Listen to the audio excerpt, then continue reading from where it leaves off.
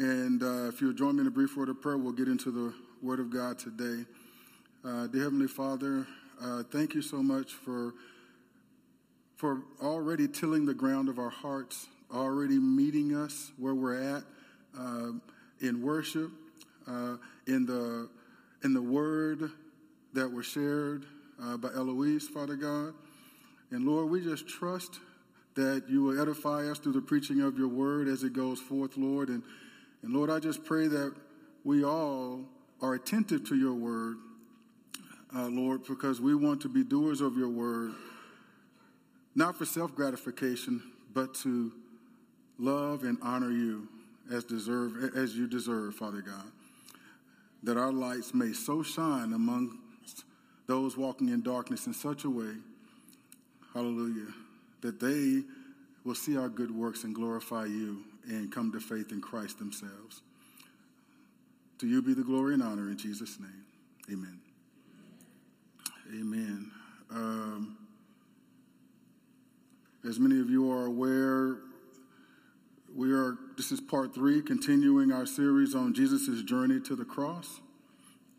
2 weeks ago, we covered his triumphal entry into Jerusalem. Last week, we covered his time in the Garden of Gethsemane. Today, we're going to be in the book of John, chapter 18, and we're going to cover the part of his journey that goes from Pilate to the cross. From Pilate to the cross. And before we begin it today, I want to preface it by saying something similar to what I said, I don't know how long ago, but y'all remember when I was going through the parables. I did a series going through the parables, and when we got to the parable of the prodigal son, I told y'all that really is, in my opinion, a misnamed or a mistitled parable. Because the star in that story is not really the son, it's the father. That's the one who should garner our attention. Because there's 2 sons involved in that story. But the rock in that story is the father. And that father represents God. And it's important, the scriptures reveal Jesus. The scriptures reveal God. It's not about us. As much as we, sometimes we want to get into stuff and I want to get into scripture so that I can learn how to do this. Or I want to get into scripture so I can be this and be that. No. Jesus said in John 5, verse 39, you search the scriptures because you think that in them you have eternal life. And it is they that bear witness about me. Yet you refuse to come to me that you may have life. The scriptures bear witness of Jesus. Right? So when we get into the Word of God, we should be looking for Jesus in there. We should be looking for what the scriptures reveal about God. Are you hearing me? All right? So we're not looking at them for confirmation of what we prefer, what we want to believe. We're in there with no agenda other than God, reveal yourself to me. All right? And so I want us to get into this story. I don't want us to focus too much on the bad guys in the story. There's been many sermons preached about how weak and evil and vile Pilate was and all that stuff. He was a man of a position of authority, and he was put intentionally into a difficult position. And maybe he could have handled it a little bit better, maybe he couldn't have. I don't know, but I don't want to be so focused on Pilate or the Pharisees and so forth that we miss Jesus. And the story, and the point of the story that God wants us to get. Are you hearing me? You got a few people awake today. Hope we get some more that wake up today. So we're should I flip the table over? We're going to start in John chapter 18 today.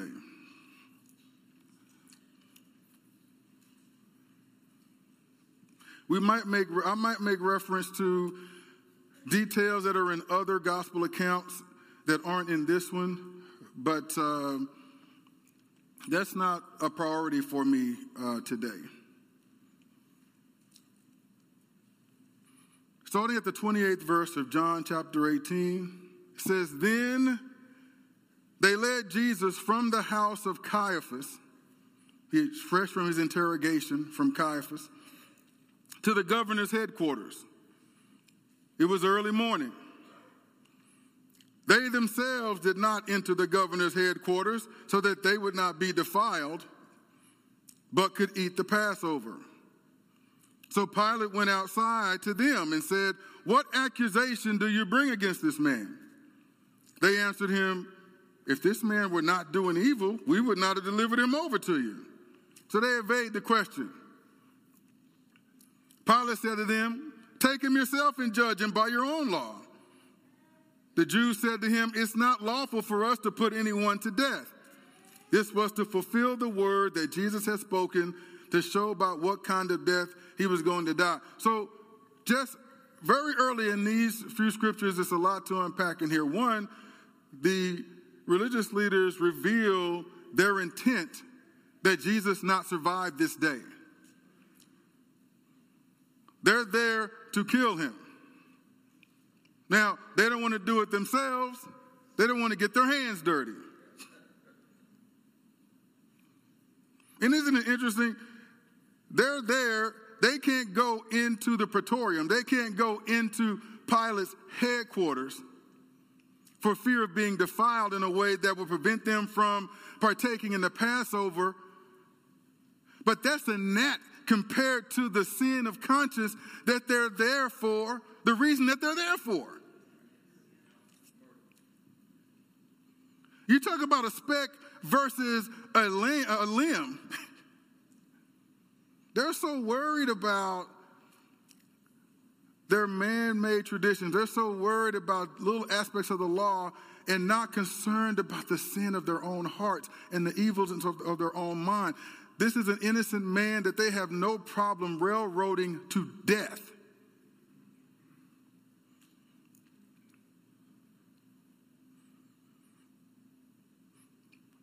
And you could tell when someone is not really being forthright.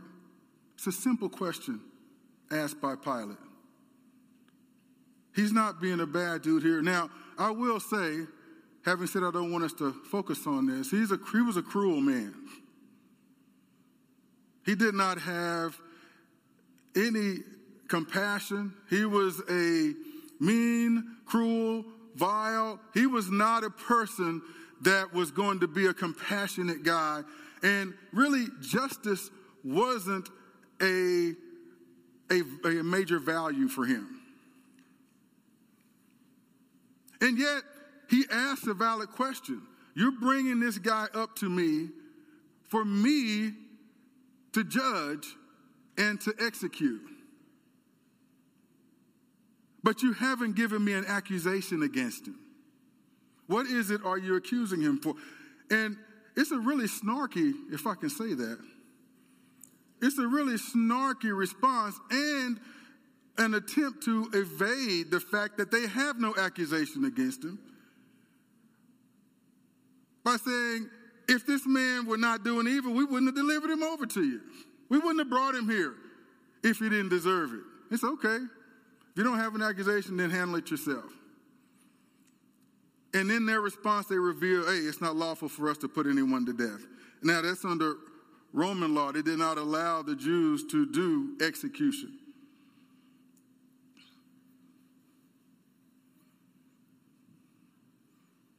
Now, they didn't have any problem disregarding Roman law when they stoned Stephen to death, but that's beside the point.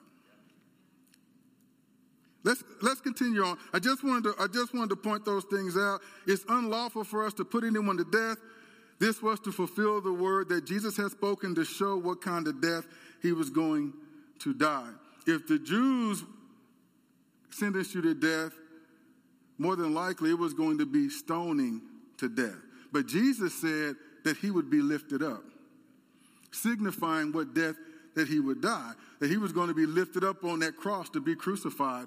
And the Romans were the only ones who could do that at that time.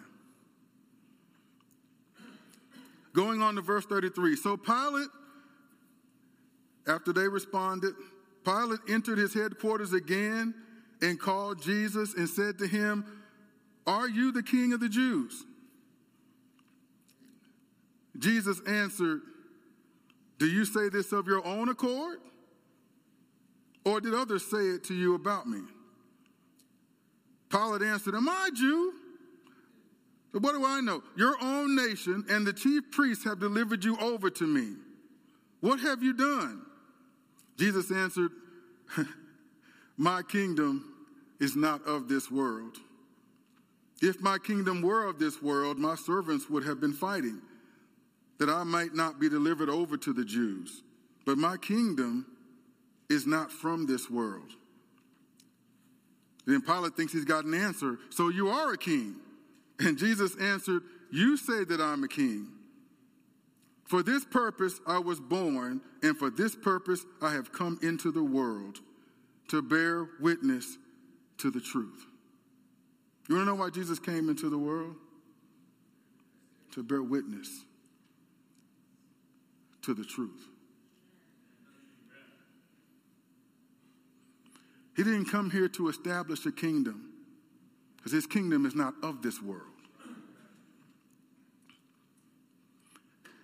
That's one of the perils and one of the mistakes of a doctrine called Christian nationalism. It is not biblical. It's not the objective of Jesus to establish kingdoms on the earth. Heaven and earth will pass away, but my word will last forever. He came to establish truth. His kingdom is not of this world. So if we're trying to establish a kingdom in this world in his name, we're missing the truth.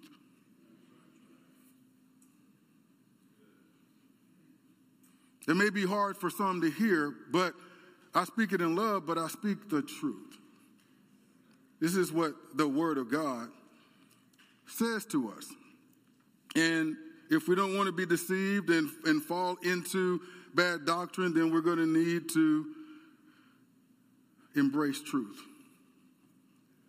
And even when it's hard to swallow, we're going to need to swallow it. Amen?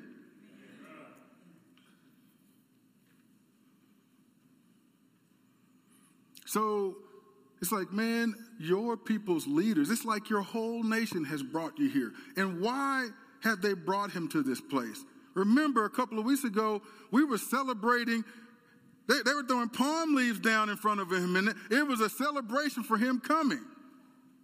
But once he got there, he called out the religious leaders and the religious institution that in such a way that the leaders and the devout who rely more on the institution than on God, who have a form of godliness but deny the power thereof, the sentiment turned.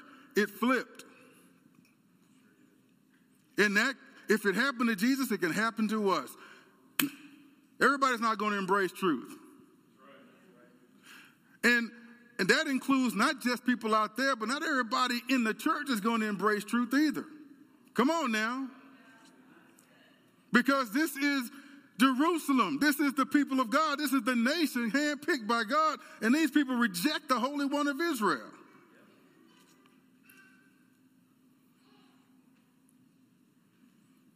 So we're going to have to elevate and champion truth. Not my truth, not your truth, the truth.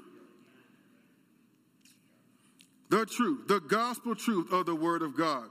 Because that's what Jesus came to do. I hope you're hearing that today.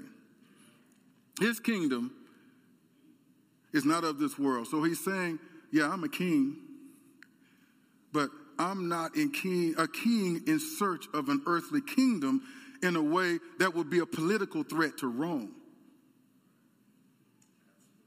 I'm the king of a spiritual kingdom, an eternal kingdom.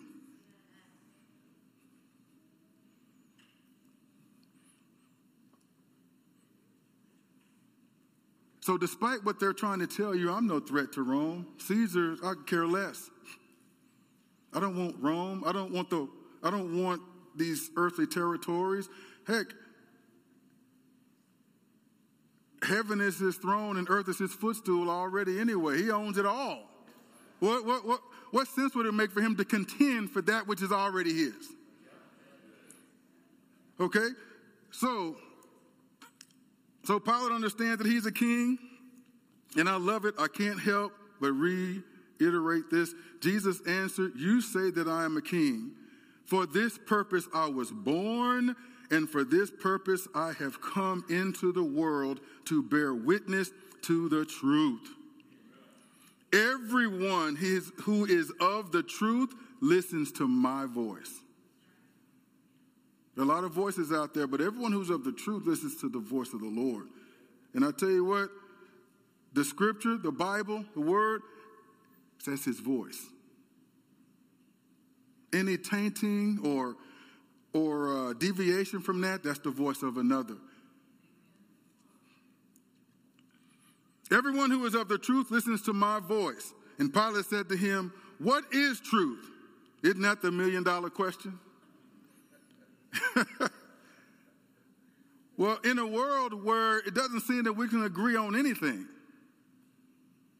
everything is relative. There's no truth, there's my truth. And it's your truth and my truth, as long as it's what you believe and you're good with that, then you're good. There is no unimpeachable truth. Boy, that's dangerous. That takes you down the road that leads to destruction. But he says, "What is truth?" And after he had said this, he went back outside to the Jews and told them, "I find no guilt in him." Now remember, this is a pagan ruler. He'd never met Jesus before this time. He didn't know him from Adam. He has no reason to glorify God. He has no reason to defend the Lord of glory. He had a conversation with the man, and in that brief conversation, he had already concluded that this man has no guilt. I don't know what y'all are doing over there, Pharisees, but I ain't the most virtuous guy in the world, but I know this guy does not deserve what y'all are trying to do. This man is an innocent man. Isn't it amazing? Jesus has not, we talked about him in the Garden of Gethsemane and talked about the internal struggle and the difficulty that he had to work through. Son of God was eager and ready to go. In the spirit, he wanted to fulfill God's will. Son of man, the flesh part, wasn't so sure about going through everything that he had to go through. But he took that to God in the Garden of Gethsemane and he reconciled those things. Son of man, the carnal side, was brought into subjection to the will of God in the spirit. And so he went there struggling inside to being in total oneness and setting his face like flint, committed, devoted to carrying out God's will. And here he is talking to the man who by position has the authority to decide whether he lives or dies. And he's not pleading his case. He's not sweating blood anymore.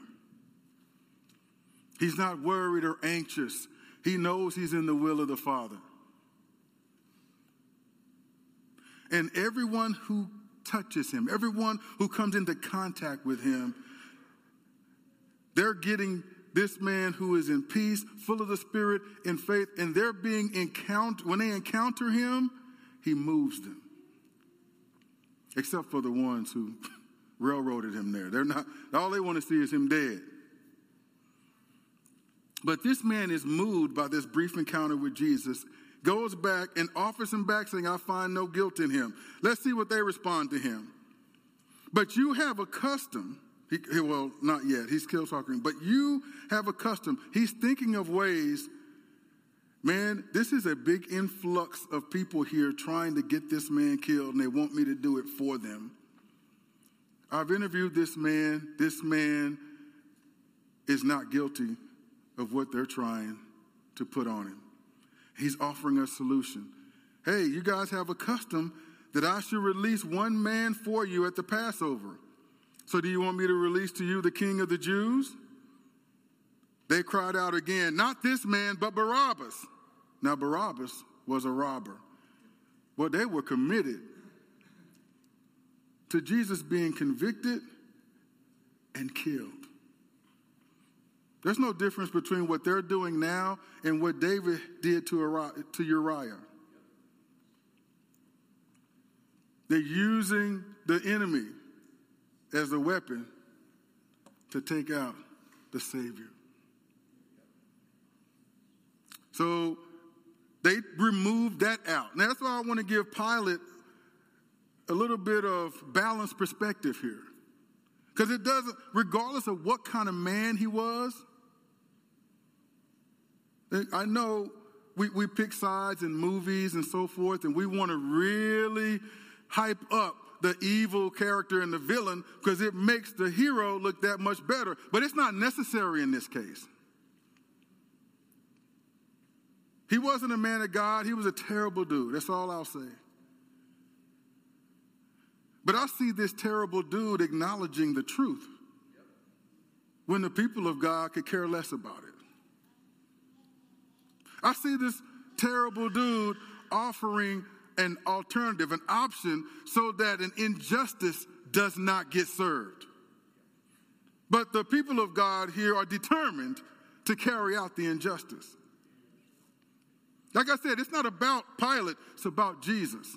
He's the one that's suffering the injustice. And yet, he is not angry, he's not frustrated, he is not vengeful, he doesn't have a vengeful spirit. He is still carrying it out with dignity, he's carrying it out with love, he's carrying it out fully at peace and at rest, that this is what God has called him to. And he is devoted to carrying it out to the end. He's not walking in offense here. This is all happening to him.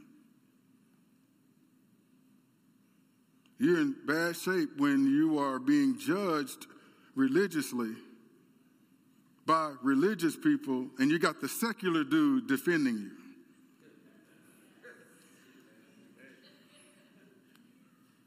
Not the position you want to be in.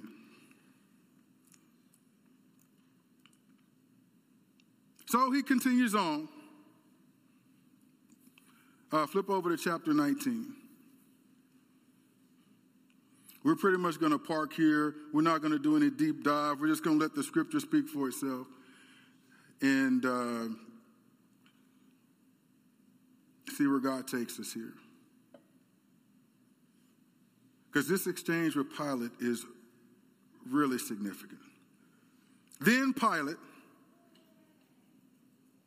after they chose to let a robber go free over guiltless Jesus, Pilate took Jesus and flogged him.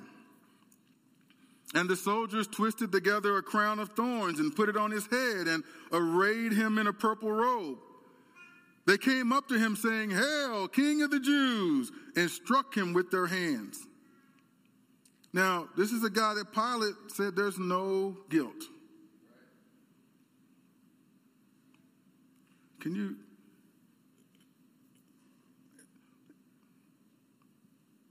They fashion a crown of thorns, stick it onto his head, gored into his flesh, and then started striking him and mockingly saying, "Hail, King of the Jews." Can you, like we did last week, can you imagine? I know it'd be hard, but put yourself for a second in Jesus' shoes here. If you ever want to know, if you ever question whether Jesus can relate to what you're going through, then you need to really pour over his road to the cross.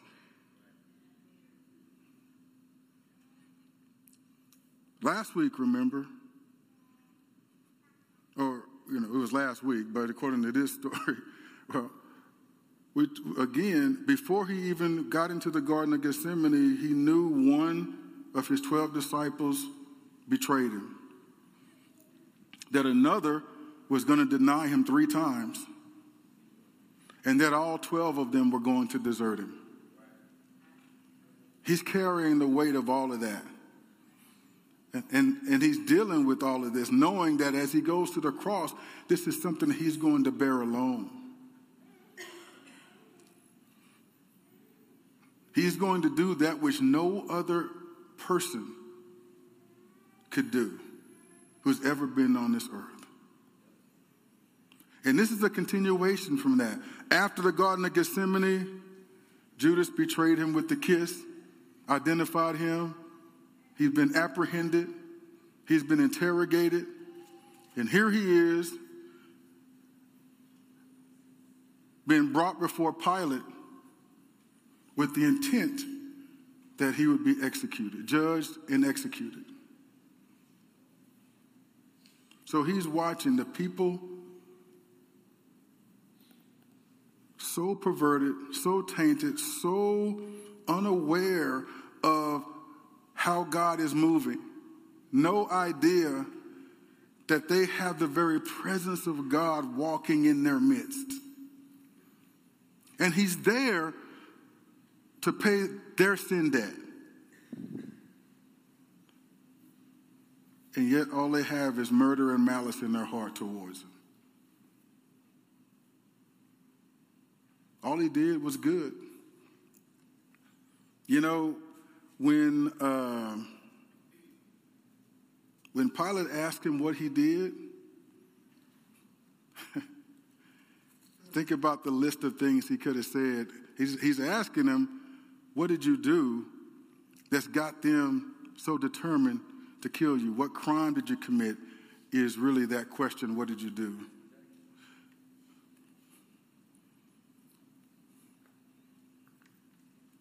Hey, at least it didn't have a mic by it today, so.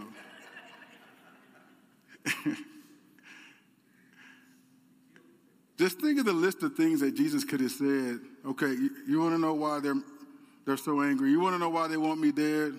Well, I've set the captive free. I've healed the sick. I've opened the blind eyes and the deaf ears. I've cast out demons. I've raised the dead. And I spoke the truth.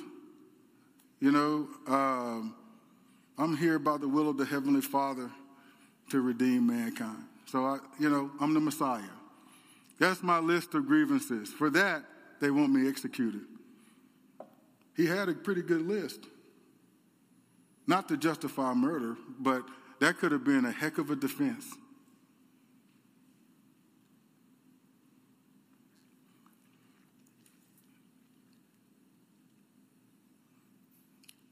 So he's observing these people choose a criminal to be set free over him who has done no sin, who's committed no sin.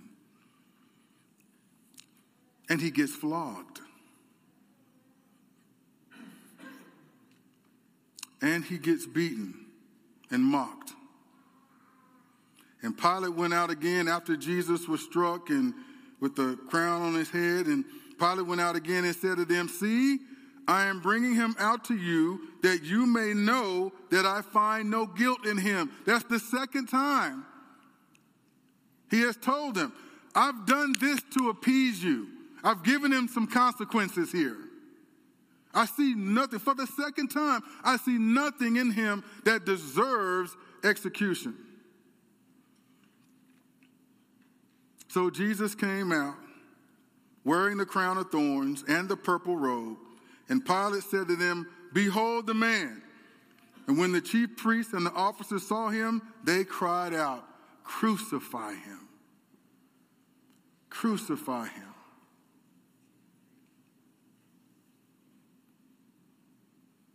The very people who should be worshiping him,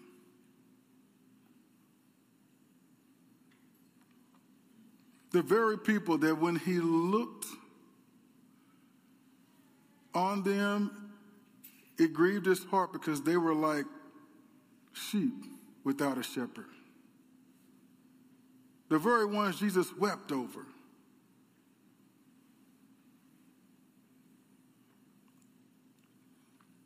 It's hard to suffer the consequences of actions you have actually done.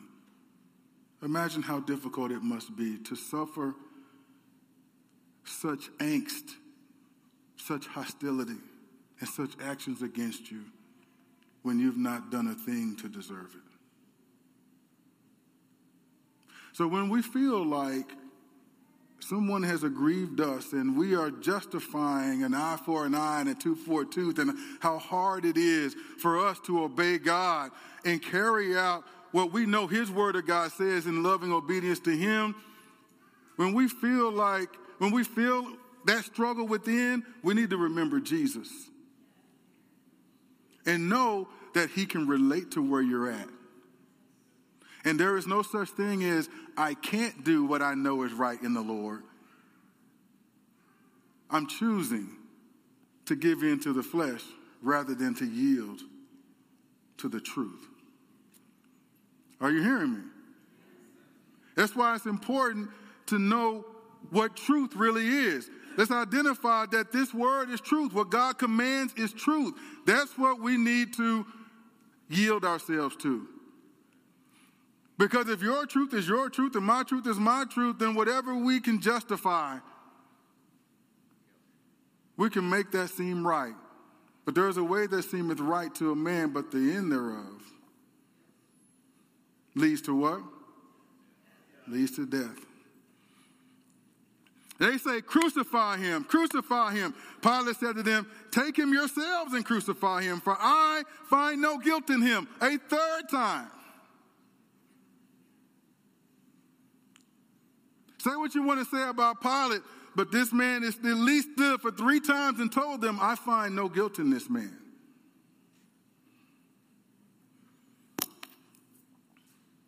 The Jews answered him, we have a law, and according to that law, he ought to die because he has made himself the Son of God. Oh, you want to answer the question now that they didn't answer earlier. When Pilate heard this statement, he was even more afraid. He entered his headquarters again and said to Jesus, where are you from? But Jesus gave him no answer. So Pilate said to him, you will not speak to me? He said, you're not going to answer my question?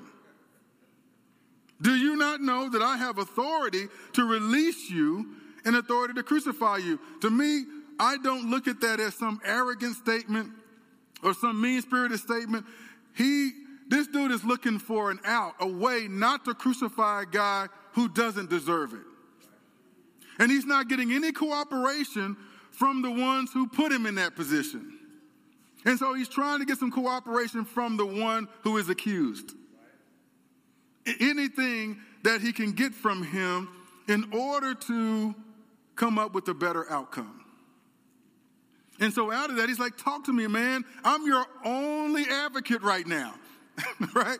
I need you to answer my question. Work with me because unless things turn or change here, I'm going to have to make a decision one way or another. And I'm the one who's making the decision whether you go free or whether they get what they want.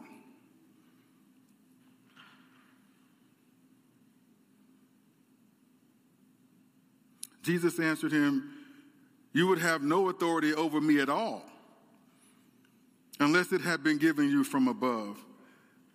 Therefore, he who delivered me over to you has the greater sin.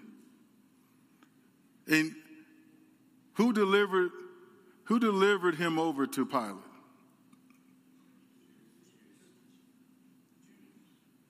Mm-hmm.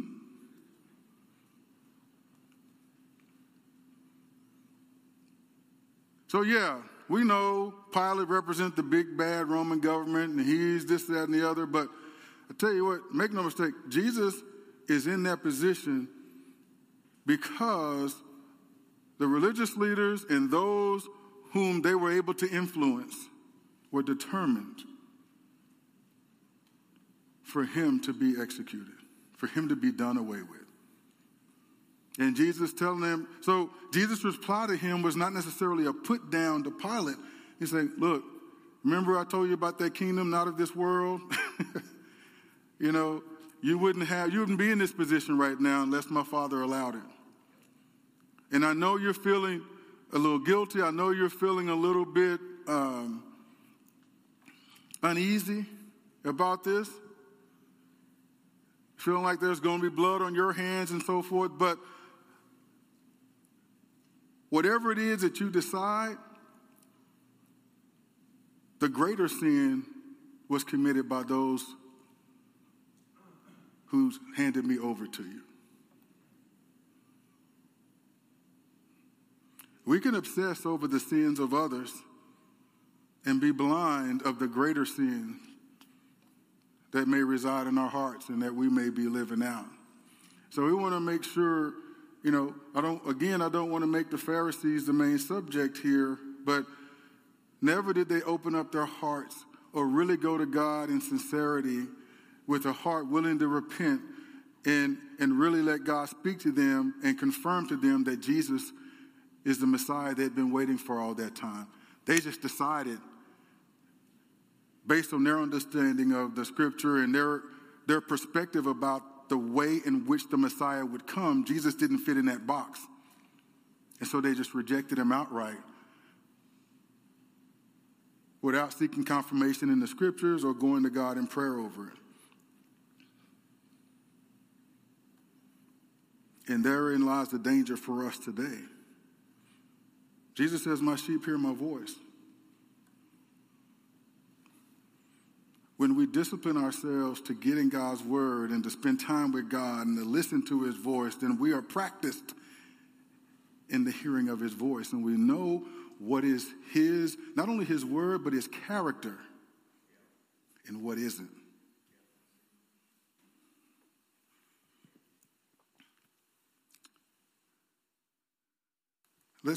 Let's carry on.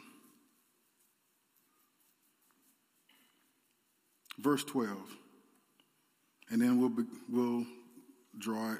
begin to draw it to a close. Verses 12 to 16. From then on, Pilate sought to release him. See, this Pilate guy, I'm telling you, man, he's told him 3 times, I see no guilt in him. He had this conversation with Jesus. See, we get clues to the heart in which Pilate was engaging Jesus by these little snippets throughout the passage. If it was just a flippant, uncaring, inconsiderate, heart unmoved by his engagement with Jesus at all, man, he would have taken a whole different route than what he took in this. Jesus wasn't cooperating, wasn't answering his questions, wasn't helping him avoid it, because Jesus is not trying to save his life. He laid down his life so that we might be reconciled to God. So he's not the typical person being accused of a crime who's trying to get acquitted and get off from whatever judgment might await him. So this is a unique situation. I'm sure Pilate had not encountered this before. But after Jesus tells him that, from then on, Pilate sought to release him. But the Jews cried out, if you release this man, you are not Caesar's friend. So now they're letting him know, we'll go above your head. We'll let the rumor spread. And we'll be a part of, just like we railroaded this guy. I'm sure they didn't say that, but just like we railroaded this guy and presented him before you to be executed. Hey, we'll get that machine in operation, and we'll make sure a bug gets put in Caesar's ear that makes him question your loyalty, whether or not you might be partnering on the down low with some conspiracy against his rule. We say he calls himself a king. And if he calls himself a king, then he potentially will lead an uprising in an attempt to bring down Caesar's rule. So basically they're saying, don't make us go there. That's how determined they were, man. This is wild. And if you release this man, you're not Caesar's friend. Everyone who makes himself a king opposes Caesar. So when Pilate heard these words, he brought Jesus out and sat down on the judgment seat at a place called the Stone Pavement, and in Aramaic, Gabbatha. Now it was the day of preparation of the Passover. It was about the 6th hour. He said to the Jews, "Behold your king." They cried out, "Away with him! Away with him! Crucify him!" Pilate said to them, "Shall I crucify your king?" The chief priests answered, "We have no king but Caesar." So he delivered him over to them to be crucified.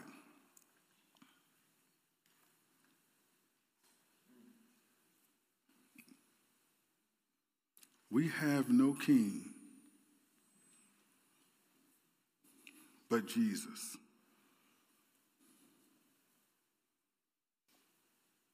Think about that. How blind we can be.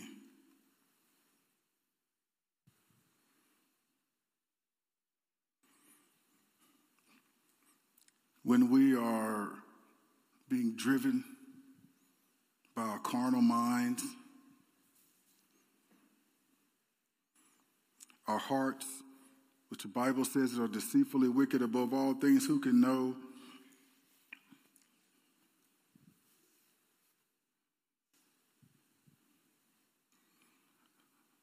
When we have agendas and expected outcomes and things that we're trying to manipulate and make happen and so forth, we could get so much tunnel vision on those things that we lose kingdom perspective. It is blasphemous what they just said. Because Jesus is not only their king, he's the King of kings. And yet, we have no king but Caesar. These are the people of God saying this. So we're swearing allegiance to Caesar. What are you going to do?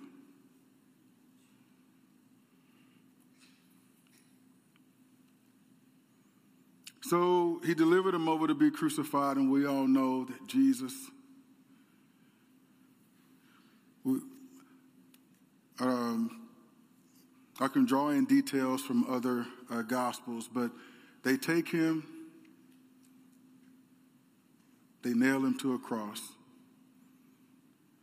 and it is fulfilled that he is lifted up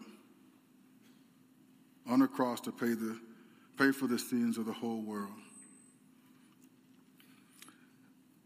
So the religious leaders finally get their wish. Jesus was crucified. There he hangs on the cross in agony, his life ebbing away as he's bleeding out, dying for our sins. But this is the will of the Father. Despite all the sin,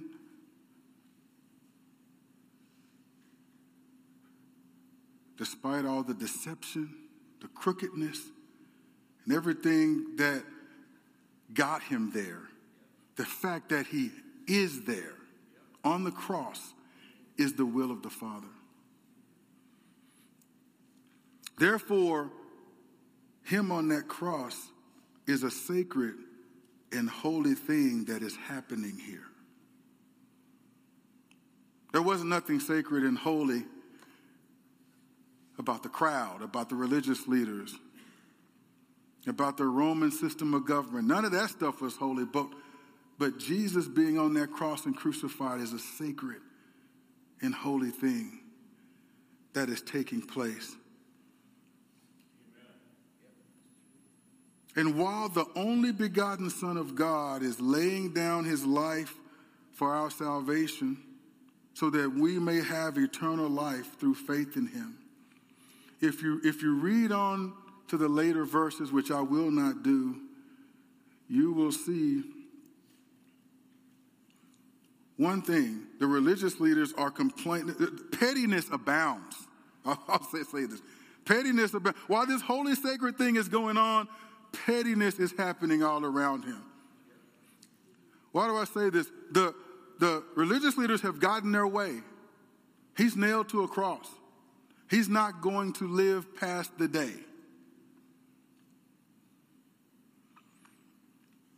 But Pilate did one thing. He put an inscription over him on the cross that called him the King of the Jews. And it was in 3 languages, man. It was in Greek, it was in Latin, and Aramaic as well. And having won, having gotten the outcome they wanted, they're upset. Jesus is in agony. He's bleeding out on the cross. And they're up there saying, hey, you know what? I don't like that. Why don't you change it to, here's the one who said he was the King of the Jews. But Pilate said, no. What I wrote will stay the same. This sacred, holy thing going on, pettiness. And not only that, while this sacred, holy thing is happening, you got the Roman guards gambling for his clothes. You know, an innocent life is ebbing away here. The only one who tried to stop it was Pilate. Imagine that, man. The only begotten Son of God, sent to the cross by his own people. But I'm glad that we have both Jew and Gentile involved in this, because both Jew and Gentile, the two will be made one in this same Savior. Salvation is for Jew and Gentile, and both are well represented here in this moment. And not everybody's conducting themselves appropriately in this moment. And yet Jesus is steadfast, immovable, intent on seeing this thing through.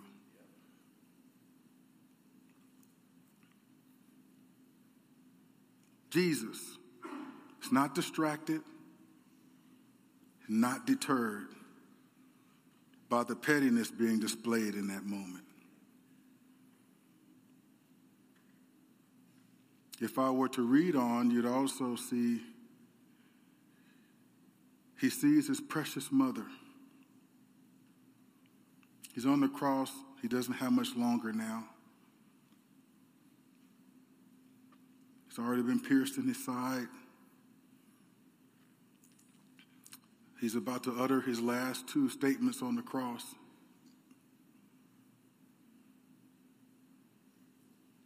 He sees his precious mother standing there, refusing to leave his side as he hangs there dying. And he entrusts his mother's care to the disciple that he loved, which I believe is John.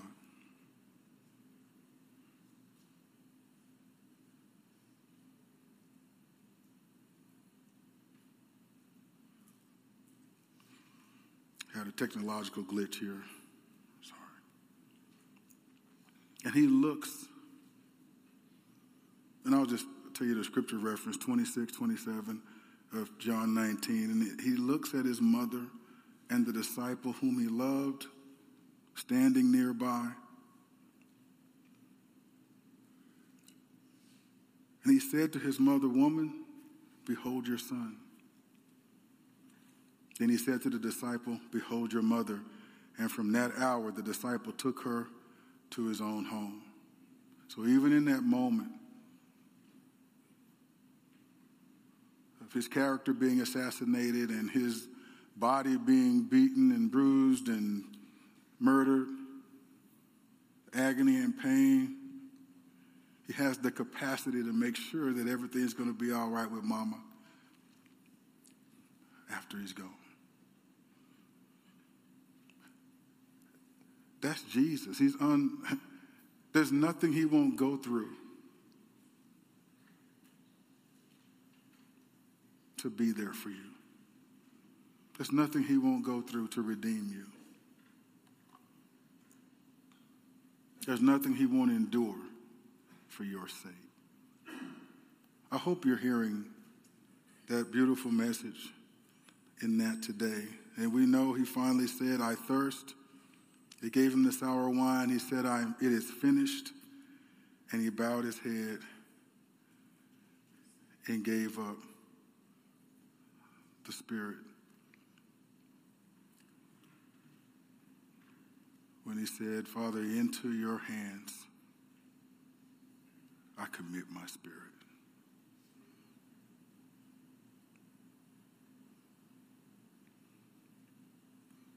That is all I have for you today.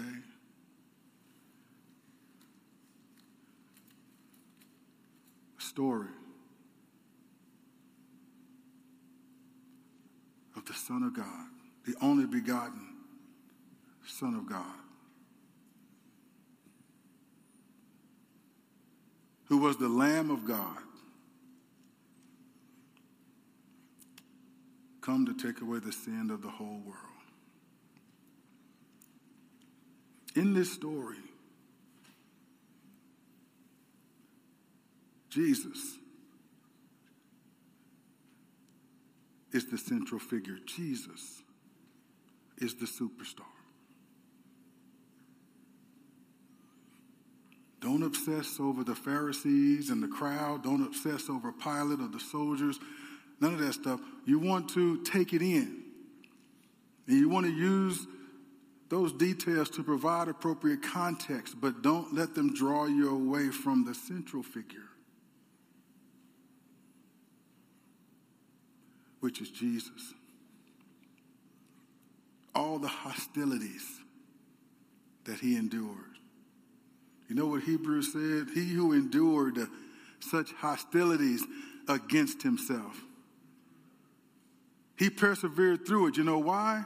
For the joy that was set before him. He endured it. See, we, the church, his bride, reconciled to God was his joy. We know from the Garden of Gethsemane in his flesh, he took no pleasure and had no excitement at the thought of going through that. His pleasure and his excitement was for what it was going to produce, what it was going to yield. And you and I are the beneficiaries of what he endured on that cross.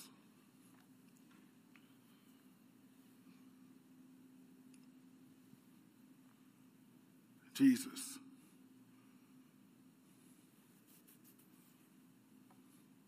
Our salvation. Jesus. Lover of our souls. That's what he suffered for you and me. And I just want to point out, he suffered greatly on the cross. But what this points out is all the ways he suffered en route to the cross. The last few hours of his life was in agony on that cross. But let's not gloss over and skip past all the hostilities and all the things, all the indignities that he endured, because as we embrace that, as we pour over that, it gives us greater appreciation for how much he loves us. If he would willingly go through that for the joy that was set before him, how great is his love for you?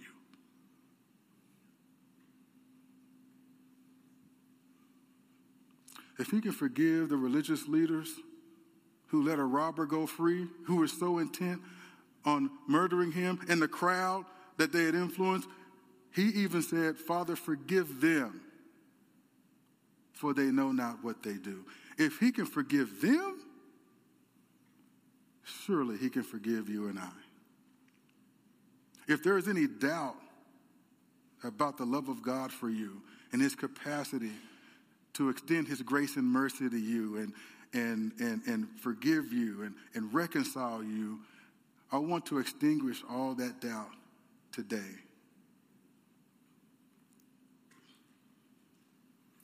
Jesus loves you. He loves you so much, he went through all that for you. And it would be his joy. It would be his joy for you to come to him in faith today.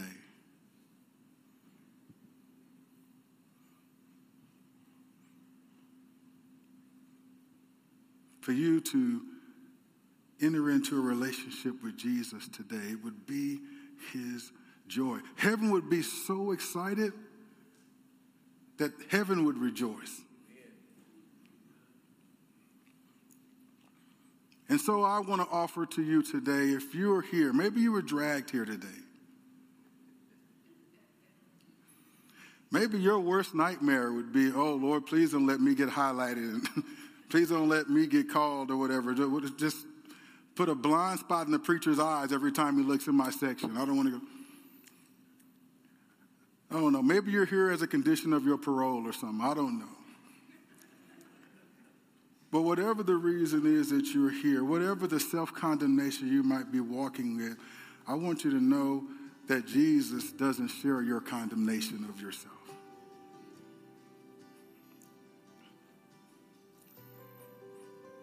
If you're looking to be fully known, yet fully loved, then you're looking for Jesus. If you're feeling lost and want to be found, then you're looking for Jesus.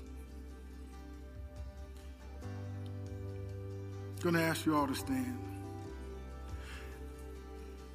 If you're looking for truth, then you're looking for Jesus.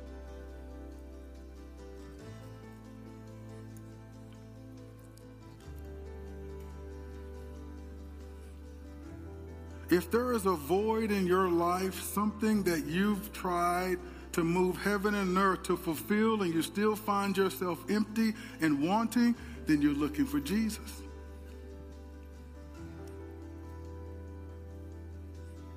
And I want to lovingly invite you to come forward.